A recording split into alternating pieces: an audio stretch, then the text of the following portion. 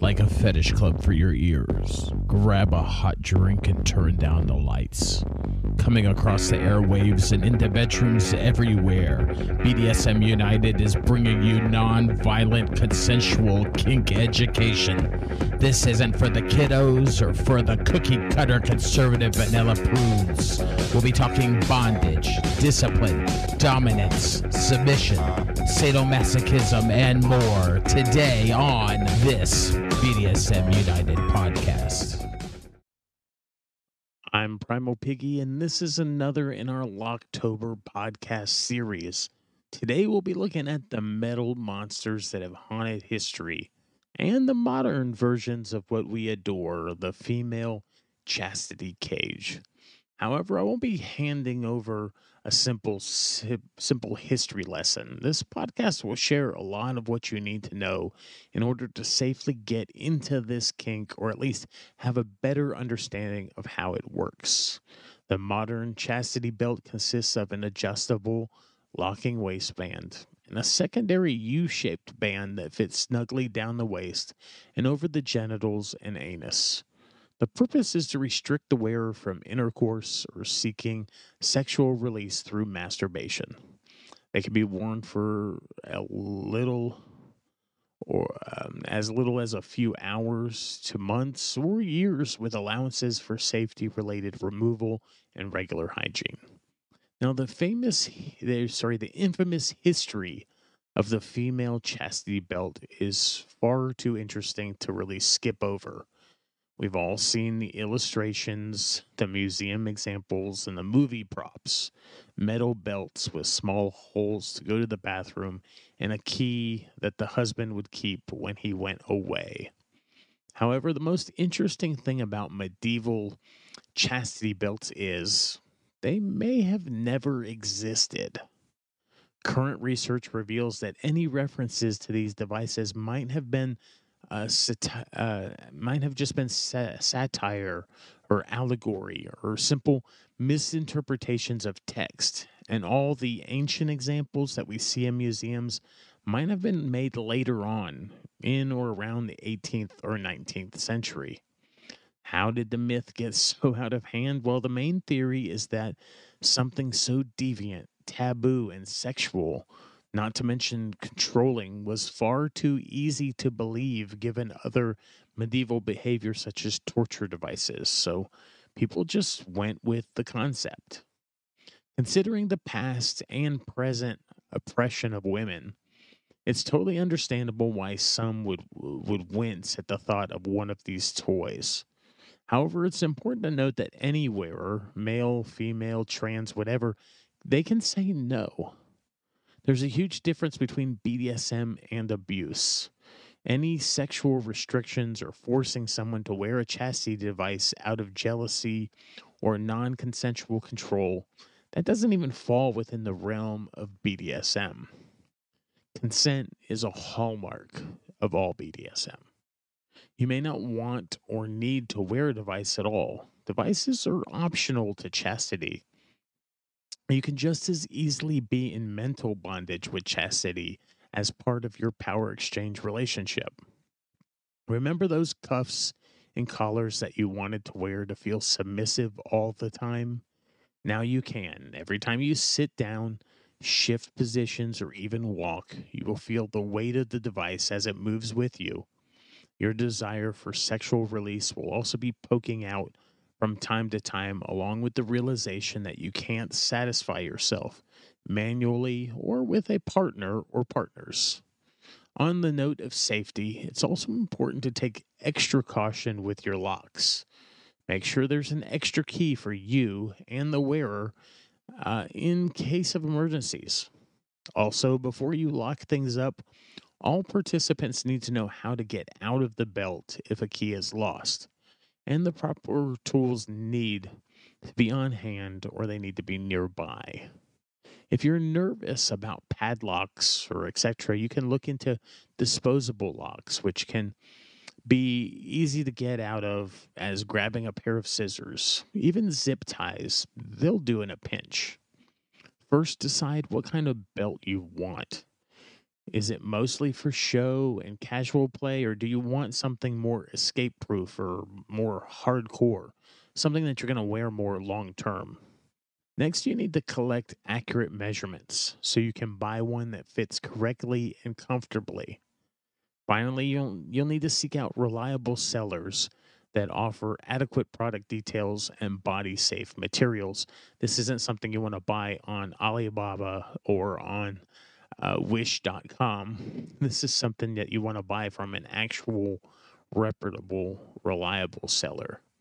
Also, there are several design choices or accessories to choose from. Things like additional leg or waist straps, decorative or functional chains, adjustable belt straps or sections that are removable, vaginal dildos or butt plugs, locking mechanisms, or timer options. And you're in luck. Finding your belt measurements is way easier than the male counterpart. Granted, there are many numbers you'll need to jot down, and you should still be careful. But if you're off by a little bit, your belt will probably still be forgiving. Note: use a soft measuring tape, not not the metal ones that you use for building things. First, you'll want to measure your waist. Most cages will sit at the waistline, and they'll be the most comfortable and secure there. The waistline is at the same level as your belly button or in between the bottom of your rib cage and hip bone. Second, you'll want to measure your hips because some models might sit around the hips or will have a secondary loop for extra security or aesthetic purposes. If so, find your hip bone and measure the circumference like you would for your waist. You want to measure your crotch length. First, are you ordering a waist or a hip belt? Whatever it is, take one of your own belts and put it on at that level and make sure it's snug enough that's not going to slip around or move out of place. Next, take your measuring tape and hold one end on the front middle part of the belt, then run it through your crotch and up to the same spot on the back part of the belt. Next, you'll want to measure the front crotch, holding the measuring tape in the same spot as the last one. Run the measuring tape down to your vagina. Backside, run the measuring tape from the back middle part where you ended when you were measuring your crotch length and measure down to your anus. Depending on the design, there might be more numbers to collect, but any decent shop will tell you what you need and how to do it, especially if you're going custom made. For example, FancySteel.com has an in depth guide as well as email support to help you get the correct fit. And just so you know, that isn't a paid endorsement. It's simply a good resource that we found that we're bringing to you that we think you might find helpful as well. If you're new to chastity play or any play that involves buying new gear, I always recommend buying a cheaper model first.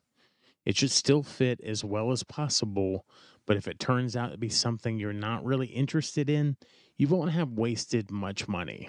Or if you end up loving it and want a nicer one, you'll be able to adjust your measurements and make sure the next one is even more comfortable.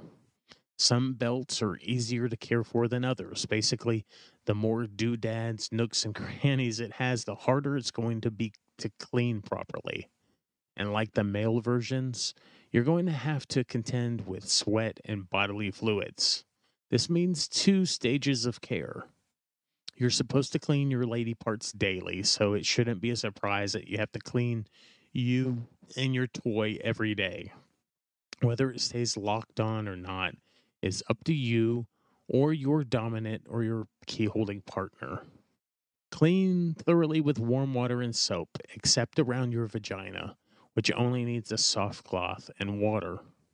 Things like shower gel and other soaps can contain harsh chemicals and scents. The same goes for vaginal deodorants and wipes. These additives can cause irritation, even irritation that can sometimes be mistaken for the dreaded yeast infection. All you really need is warm water and a washcloth, but if your brain really needs soap, find the most gentle, natural, unscented kind you can. The only soap and only soap occasionally rather than daily. Next is an equally important stage, drying. Make sure everything is dried as completely as possible. Use a fan or possibly a hair dryer on the cool setting for those hard to reach places. Why? Well, ladies, we all know what happens when we combine long lasting moisture, sweat, and our crotch.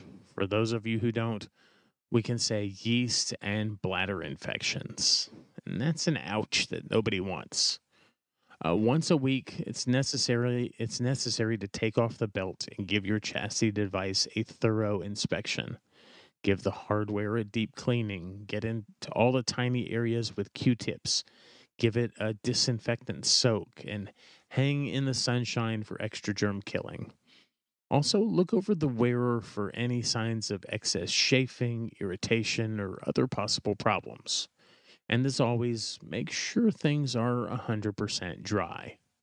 If you or your dominant key holding partner is of the mindset that the belt should not be removed during Locktober, then a weekly cleaning needs to coincide with these events. If neither event will take place during a 7-day period, you'll still have to schedule an hour or two for thorough sanitation. If your Dom or your partner is going to be away for an extended period of time, a weekly cleaning can take place over Skype or other media so they can observe.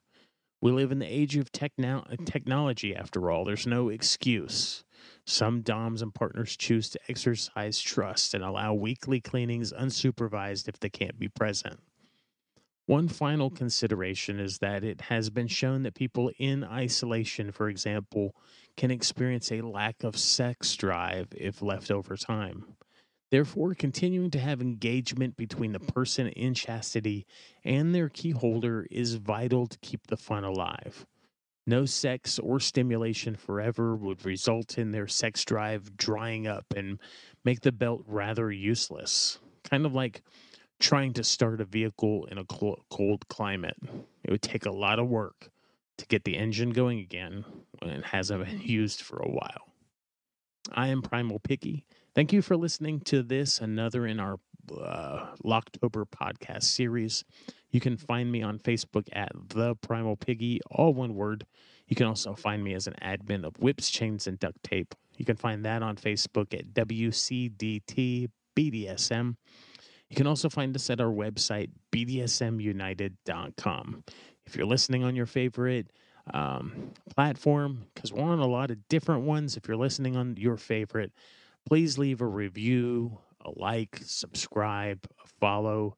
This is so that you can connect with us, but it's also it also helps other adults find these BDSM resources. And thank you again for listening.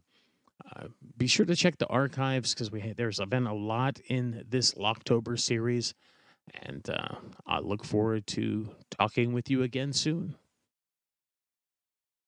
Before you go, head on over and visit our friend Nookie at datingkinky.com. She's been a longtime supporter and friend of Whips, Chains, and Duct Tape, and she's built a very inclusive service that is Dating Kinky. Built by Kinksters, for Kinksters, poly, queer, trans folk, and anyone not quite vanilla, and it's free. But also check out a Plus membership. It gives you access to 9 books, 3 online classes, and over 250 webinar replays. That's nearly 400 hours of kinky education. Plus membership is an amazing deal. You also get access to amazing features like voice and video chat. That's datingkinky.com.